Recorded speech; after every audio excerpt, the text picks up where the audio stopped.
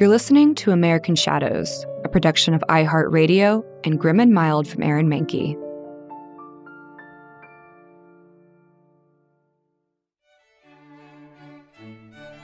In the 1800s, women born to affluent families in the religious Deep South had their lives practically planned out for them at birth. They would learn to be quiet, demure, and charming. They would grow up in boarding schools where they learned needlework, studied Bible verses, and were groomed for marriage. After becoming a suitable bride, they were expected to give their husbands heirs. Their duties included child-rearing, going to church, and supporting their husband's career. In their later years, they might hope to grow old, surrounded by children and grandchildren, before passing away, with any luck as quietly and gently as they lived. Pearl Hart wanted none of that. Born Pearl Taylor in the Canadian village of Lindsay, Ontario, she originally moved within the strict guidelines expected of her. But at 16, when her parents sent her to boarding school, Pearl met Frederick Hart and decided her predetermined life wasn't for her. Her new beau wasn't exactly the kind of man her family approved of. He tended bar, drank heavily, gambled, and rarely missed an opportunity to sleep with any woman willing. It's unclear what Pearl saw in Frederick, but the two soon eloped. Perhaps she aimed to live an exciting life void of stuffy upper-class rules.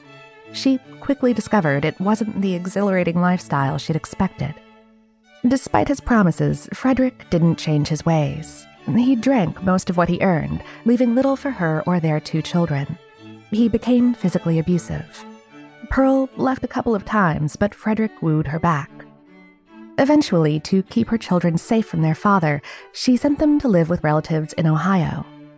In 1893, she followed Frederick to Chicago, where he found work at the Chicago World's Fair as a sideshow barker. Pearl also took on a few jobs at the fair. One exhibit fascinated her, and so she spent her free time at the Wild West exhibit, especially whenever Annie Oakley performed. She listened to speeches at the Women's Pavilion promoting equality and women's rights. Through those speeches, Pearl found the courage to leave Frederick. She headed west on a train to Trinidad, Colorado to start a new life. Pearl found work as a singer at a saloon. Frederick tracked her down and begged her to come back. Disappointed that heroes didn't walk the streets of the real Wild West, she relented. For a short while, Frederick changed. He even found a steady job, but it wasn't long before he went back to his old ways. One night in 1898, he knocked Pearl unconscious and left her. Alone again, Pearl drifted between her parents' home and the West, taking on odd jobs to support herself. Later in 1898, she received a letter from her brother asking for money. Their mother was sick and needed medical attention. She asked a saloon patron by the name of Joe Boot for advice. She needed money and quick. Joe suggested they team up and rob a stagecoach. To disguise her identity, Pearl cut her hair and dressed in Joe's clothing. Their first heist netted $450. They ran, but were soon captured. Pearl played up the role of Lady Bandit. Before long, she was signing autographs. The court was less enamored and sentenced her to 5 years in prison, where she maintained her celebrity status. A model inmate, she was paroled in 18 months. She faded into the sunset then, though there were rumors of Pearl resurfacing as a shopkeep in Kansas or the wife of an Arizona rancher. Pearl became a ghost of the Wild West. But some outlaws, like ghosts, hung around a while longer. I'm Lauren Vogelbaum. Welcome to American Shadows.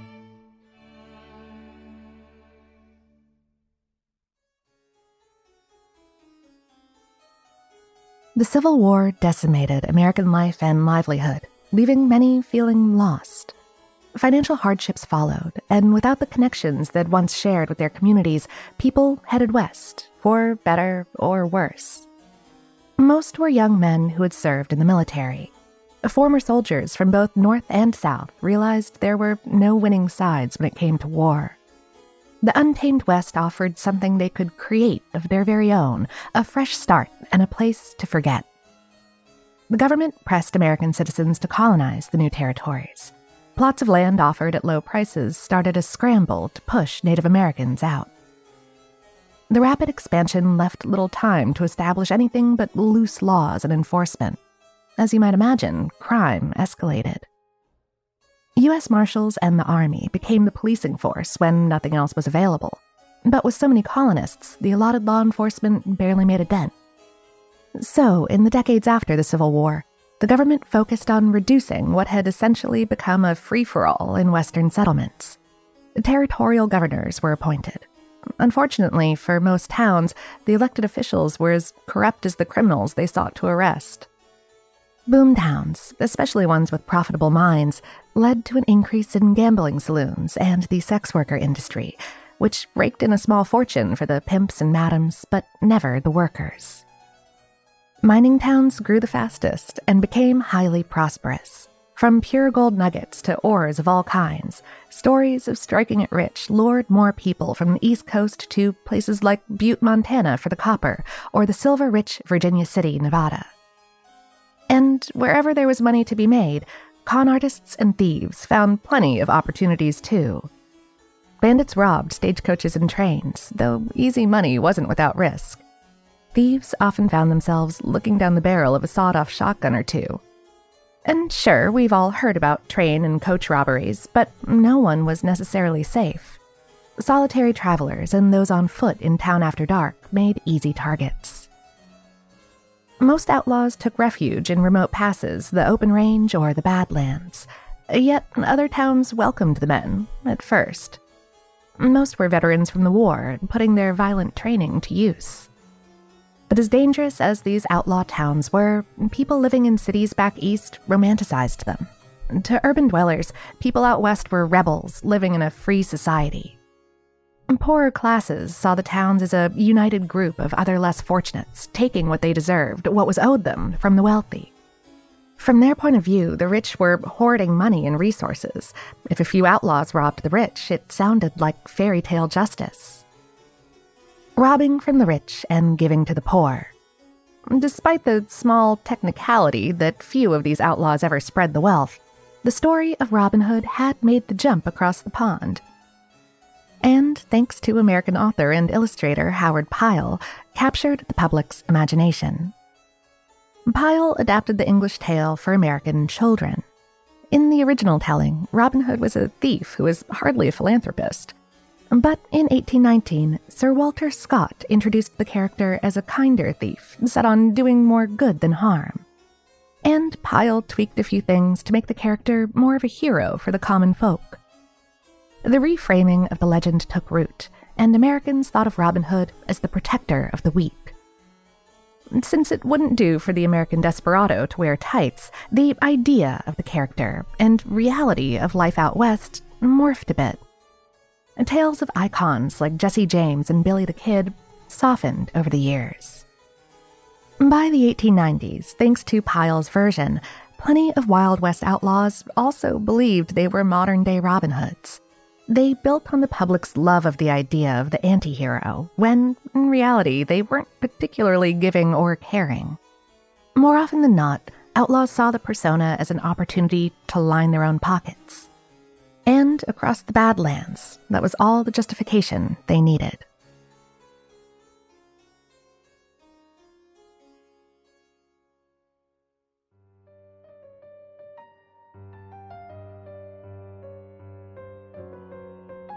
Two such outlaws were James and his brother Jesse, who had both served as bushwhackers during the Civil War.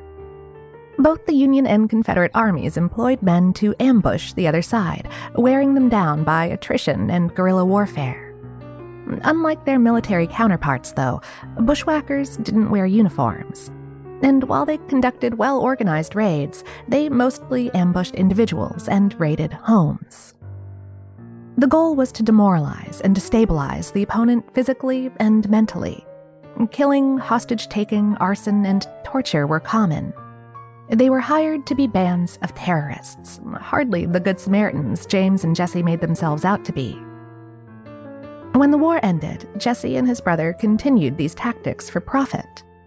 Though the brothers didn't particularly hide the fact that the members of the James gang were robbers and killers, they played up the romanticism of the Wild West outlaw. Jesse had uncommonly good looks, and both he and his brother were polite to the townsfolk when they weren't robbing them. Together, they held up the Clay County Savings Association in Liberty, Missouri, making off with $60,000. The holdup was bold, the first daylight bank robbery in U.S. history. The brothers killed one person in the heist. They robbed more banks and trains and stagecoaches with increasing frequency. Finally, the local residents had enough. After a botched bank robbery, the townsfolk showed up with shotguns. The original gang disbanded after that. A new formation didn't last long either. The saying that there's no honor among thieves proved true. Member after member turned on the others when caught, or to line their pockets with the reward money. In 1881, Jesse moved his family away in an attempt to quit the life of crime. Lured by a handsome reward, a member of the Bob Ford gang successfully hunted Jesse down and killed him. Outlaws lived in a cutthroat world, and men weren't the only ones choosing the lifestyle. Belle Starr came from a wealthy family. She was well educated and learned to play the piano. During the war, her family moved to Texas, where they encountered Jesse and James.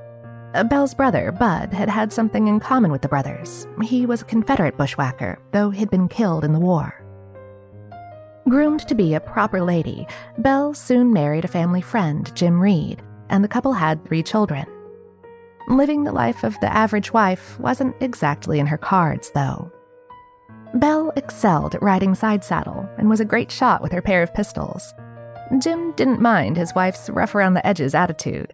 He was involved in a few gangs, including the younger James Bunch. In 1874, Jim was killed, leaving Belle's life in turmoil. She eventually married again with a Cherokee man named Sam Starr in 1880. Together, the two orchestrated the stealing and selling of horses and cattle. Belle also made and sold moonshine. All went well for 3 years, until Bass Reeves, a deputy marshal, arrested them for horse theft. She served 9 months in prison, remaining a model prisoner and earning her early release. Tragedy struck again when Frank West, Sam's cousin, shot and killed him. Widowed once more, Belle vowed to never remarry and enjoyed the company of a variety of men. On February 3rd of 1889, someone ambushed Belle as she rode home one night. The killer's first shot knocked her from her horse. The second shot, allegedly with her own shotgun, killed her. But Belle's legend and near-hero status still lives on. Billy the Kid lost both his parents at a relatively young age, forcing him to find ways to support himself. After stealing clothes as a prank, he found himself in jail. Being thin and agile, he escaped through a chimney, making him a fugitive. He worked at ranches and logging camps for a while. Sporting a baby face, Billy was often bullied, until one day he'd had enough, and he murdered one of his tormentors. A gang known as the Boys took him under their wing. After another stint in prison and another escape, he formed his own gang called the Rustlers. After a third prison escape that left 2 guards dead and placed a bounty on his head, Billy's life ended at just 21 years of age in 1881 when a sheriff shot him. Ever the escape artist, some legends state Billy didn't die that night, and his body isn't the one buried at Fort Sumter. Like Belle, Jesse, and James, the legend of Billy the Kid lived on long after his death. Other outlaws also found fame, though it wasn't because of how they lived their life. No, their fame came after their death, and for far less glamorous reasons.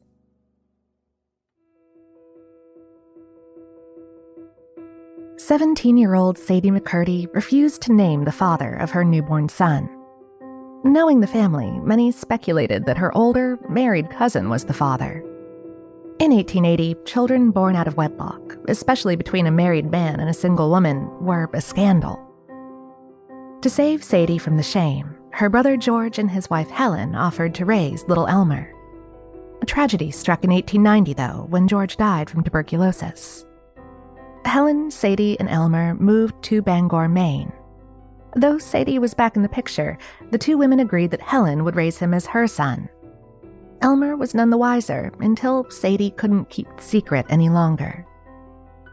Now a teenager, Elmer didn't take to the news in the way Sadie had hoped. Saddened that his father had abandoned him and his mother hadn't been fully honest or present with him, he took to heavy drinking and troublemaking. Within a couple of years, Elmer moved in with his grandfather, who hired him as an apprentice in his plumbing business. When the economy spiraled downward in 1898, he lost his job and returned home to his mother and aunt. 2 years later, Sadie died from a bleeding ulcer. Now 20, Elmer left Maine and wandered the East Coast, taking on odd jobs as a plumber or miner, though his alcoholism made it hard to hold down steady employment. In 1905, he moved to Kansas. After his arrest for public intoxication, he relocated to Missouri and joined the Army in 1907. With minimal training, he was assigned to Fort Leavenworth as part of a demolition team. When his service ended, Elmer took a few souvenirs and returned to Kansas, where he reconnected with an old Army buddy. But the Army missed the chisels, hacksaws, funnels, nitroglycerin, gunpowder, and money sacks, and police were dispatched to arrest Elmer and his friend. The case went to court, where Elmer managed to convince the judge that it had all been a misunderstanding. He and his friend were still in the Army, and the supplies were needed to work on a new machine gun innovation. The lie worked, and they were found not guilty. In reality, Elmer and his buddy, along with a few other former enlisted, planned to use the nitro and the gunpowder to rob a Pacific Express train carrying $4,000. In March of 1911, the men hopped aboard the train and planted a nitroglycerin charge in front of the safe.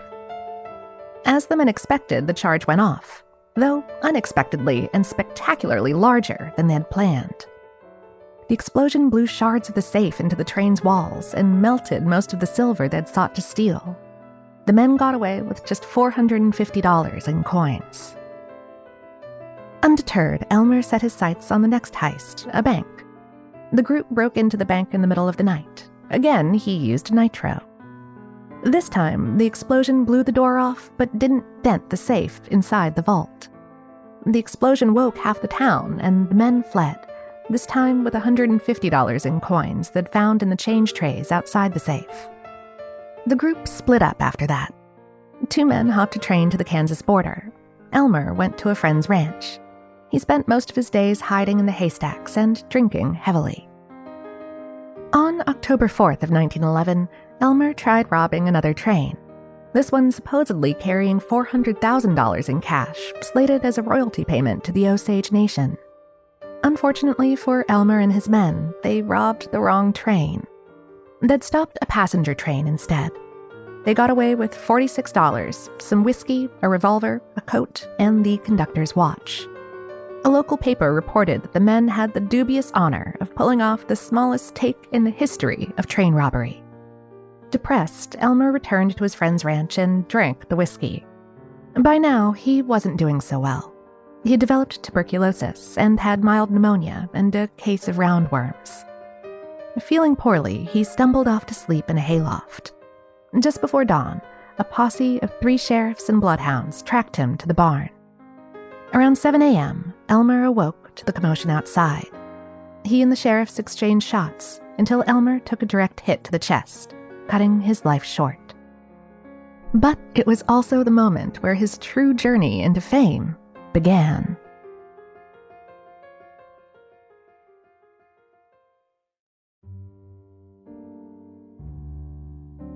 Like most criminals of his day, Elmer's body wasn't claimed by family or friends. Normally, unclaimed cadavers were shipped off to medical schools. Yet, some embalmers had other plans for bodies. Display. The practice was meant to market their services, and funeral director Joseph Johnson thought Elmer would make a fine advertisement. He positioned the former outlaw in the funeral home with a gun at his side and a sign that read, "The Bandit Who Wouldn't Give Up." Crowds paid 5 cents to see Elmer's body. As each person passed, they deposited the coins into Elmer's mouth. Carnivals heard about the embalmer's fortune and offered to buy the corpse. Johnson refused to sell. 2 men claiming to be Elmer's brothers demanded the funeral home hand over Elmer so that they could properly bury him. In reality, they were carnies looking to make a fast buck. Once in possession, they set Elmer up in sideshow tents. His body journeyed with the carnival from town to town. When he no longer brought in money, the brothers sold him to the Traveling Museum of Crime in 1922. For years, his body was sold from one gig to the next and traveled around the country. By 1933, his corpse had deteriorated quite a bit, partially bummifying. A Hollywood crew bought him as promotional material for a film about narcotics and the effects they had on addicts. From time to time, the studio loaned him out. At one point, Elmer was strapped to the top of a car like a Christmas tree. In 1967, he was a prop in a horror movie. The following year, he was sold to the Hollywood Wax Museum, though they decided to store him instead of putting him on display. 2 weeks before Christmas, in 1976, the crew of the hit television show The $6 Million Man began filming an episode titled Carnival of Spies inside a funhouse. Elmer, thought to be a wax mannequin, was spray-painted glow-in-the-dark orange and hung from a display gallows.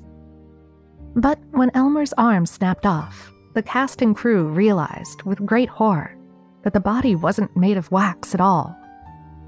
The coroner had difficulty determining whom the body had belonged to. His only clues were a pair of tickets to the Museum of Crime and a penny from 1924. Finally, in 1977, investigators identified Elmer McCurdy. He was laid to rest in Guthrie, Oklahoma, a spectacle to the last. Over 300 people gathered to watch the internment. While he wasn't a great outlaw, McCurdy was laid to rest alongside the corpse of someone who was, Bill Doolin, founder of the Wild Bunch Gang, who had also once been put on display in that funeral director's parlor.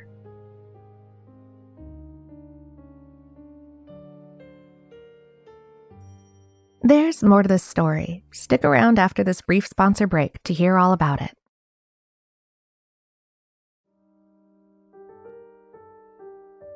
Everyone knows Robin Hood and his rob from the rich and give to the poor routine. But on the other end of the hero spectrum, there are some truly legendary law enforcement officers. Born in Crawford County, Arkansas in 1838, Bass Reeves and his parents were enslaved by state legislator William Steele Reeves. In 1846, the family was given to the legislator's son, George, a colonel living in Texas. When the Civil War started in 1861, George sided with the Confederate Army and took 23-year-old Bass with him. During a fight over a card game one night, the two got into a brawl. Bass fled, knowing that as an enslaved black man, he'd pay with his life. He found shelter with local Native Americans who had been forced off their homeland into what was known as Indian Territory, unincorporated independent lands. Bass was a fast learner, and they taught him their languages and customs quickly. After the war, he returned to Arkansas a free man. Bass took to farming, but after a decade, he grew restless. Then, U.S. Marshal James Fagan made him an offer to return to the territories. The marshal had heard about the intimidating man with a loud, burly voice who carried a Winchester .44. He had been an incredible sharpshooter, and Fagan thought Bass would excel in law enforcement. He was the first black deputy west of the Mississippi and had reigned to hunt down any outlaw regardless of race, a controversial appointment for a black man at the time. He'd also work alongside the famous hanging judge Isaac Parker, who presided over the largest criminal court in the country. The job description was simple: bring back outlaws, dead or alive. Bass accepted. With a badge on his chest and 2 Colt pistols at his side, his already imposing figure caught everyone's attention when he rode through a town on his huge white stallion. Bass was creative, frequently wearing disguises and creating new identities. Sometimes he portrayed himself as a farmer, a gunslinger, or even an outlaw. His time with the Native Americans had also taught him patience and tracking. Those skills came in handy while hunting down a notorious horse thief. Bass deduced which trail the man had used and then hid along the riverbank. 4 days later, the rustler walked right into Bass's path. He reached for his gun, but Bass fired a warning shot before the man could even draw. During another pursuit, Bass and a posse tracked 2 brothers into the Red River Valley along the Texas border. Thinking that the men had holed themselves up in their mother's cabin, Bass came up with a plan. He disguised himself as a beggar, all the while hiding his handcuffs and gun. He knocked on the door and pleaded with the woman who answered for food. Pitying the stranger, she let him in. As he ate, Bass told her he was an outlaw down on his luck. Feeling a connection, she told him about her sons and suggested they band together. He agreed. The woman stepped outside and whistled sharply. The two brothers arrived shortly after, and the three men made plans to team up. They offered him room for the night, and Bass accepted. Once the men fell asleep, he quietly cuffed the brothers together, without waking them. At dawn, Bass marched them at gunpoint to the awaiting posse. For 3 miles, the mother followed her sons, cursing the man on the white horse the entire time. Later in his career, Bass tracked Bill Dozer, a jack-of-all-trades and dangerous man even when it came to outlaws. He was also elusive, having escaped 11 other lawmen. Dozer sent Bass a message: stop tracking him or he'd kill him. Bass sent a response. The outlaw was welcome to surrender any time he was ready. Bass and another lawman tracked Dozer to the Cherokee Hills. When a storm broke out, the 2 men sought shelter. Before they found a dry place, gunfire sent them for cover. Bass clocked movement in the nearby trees and fired twice. The shots were returned, followed by laughter. Bass ordered Dozer to drop his weapon. Dozer answered by raising his rifle. Before he could aim, Bass shot him through the neck, killing him. Throughout his 32-year career, Bass arrested over 3,000 people and killed 14 outlaws, all without ever sustaining a single gunshot wound. Nearly 100 years later, his heroic actions became the inspiration for a legendary character, the Lone Ranger.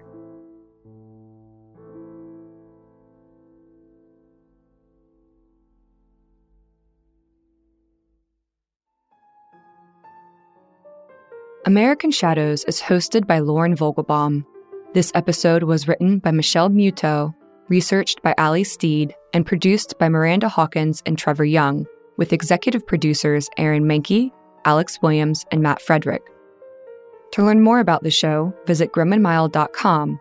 For more podcasts from iHeartRadio, visit the iHeartRadio app, Apple Podcasts, or wherever you get your podcasts.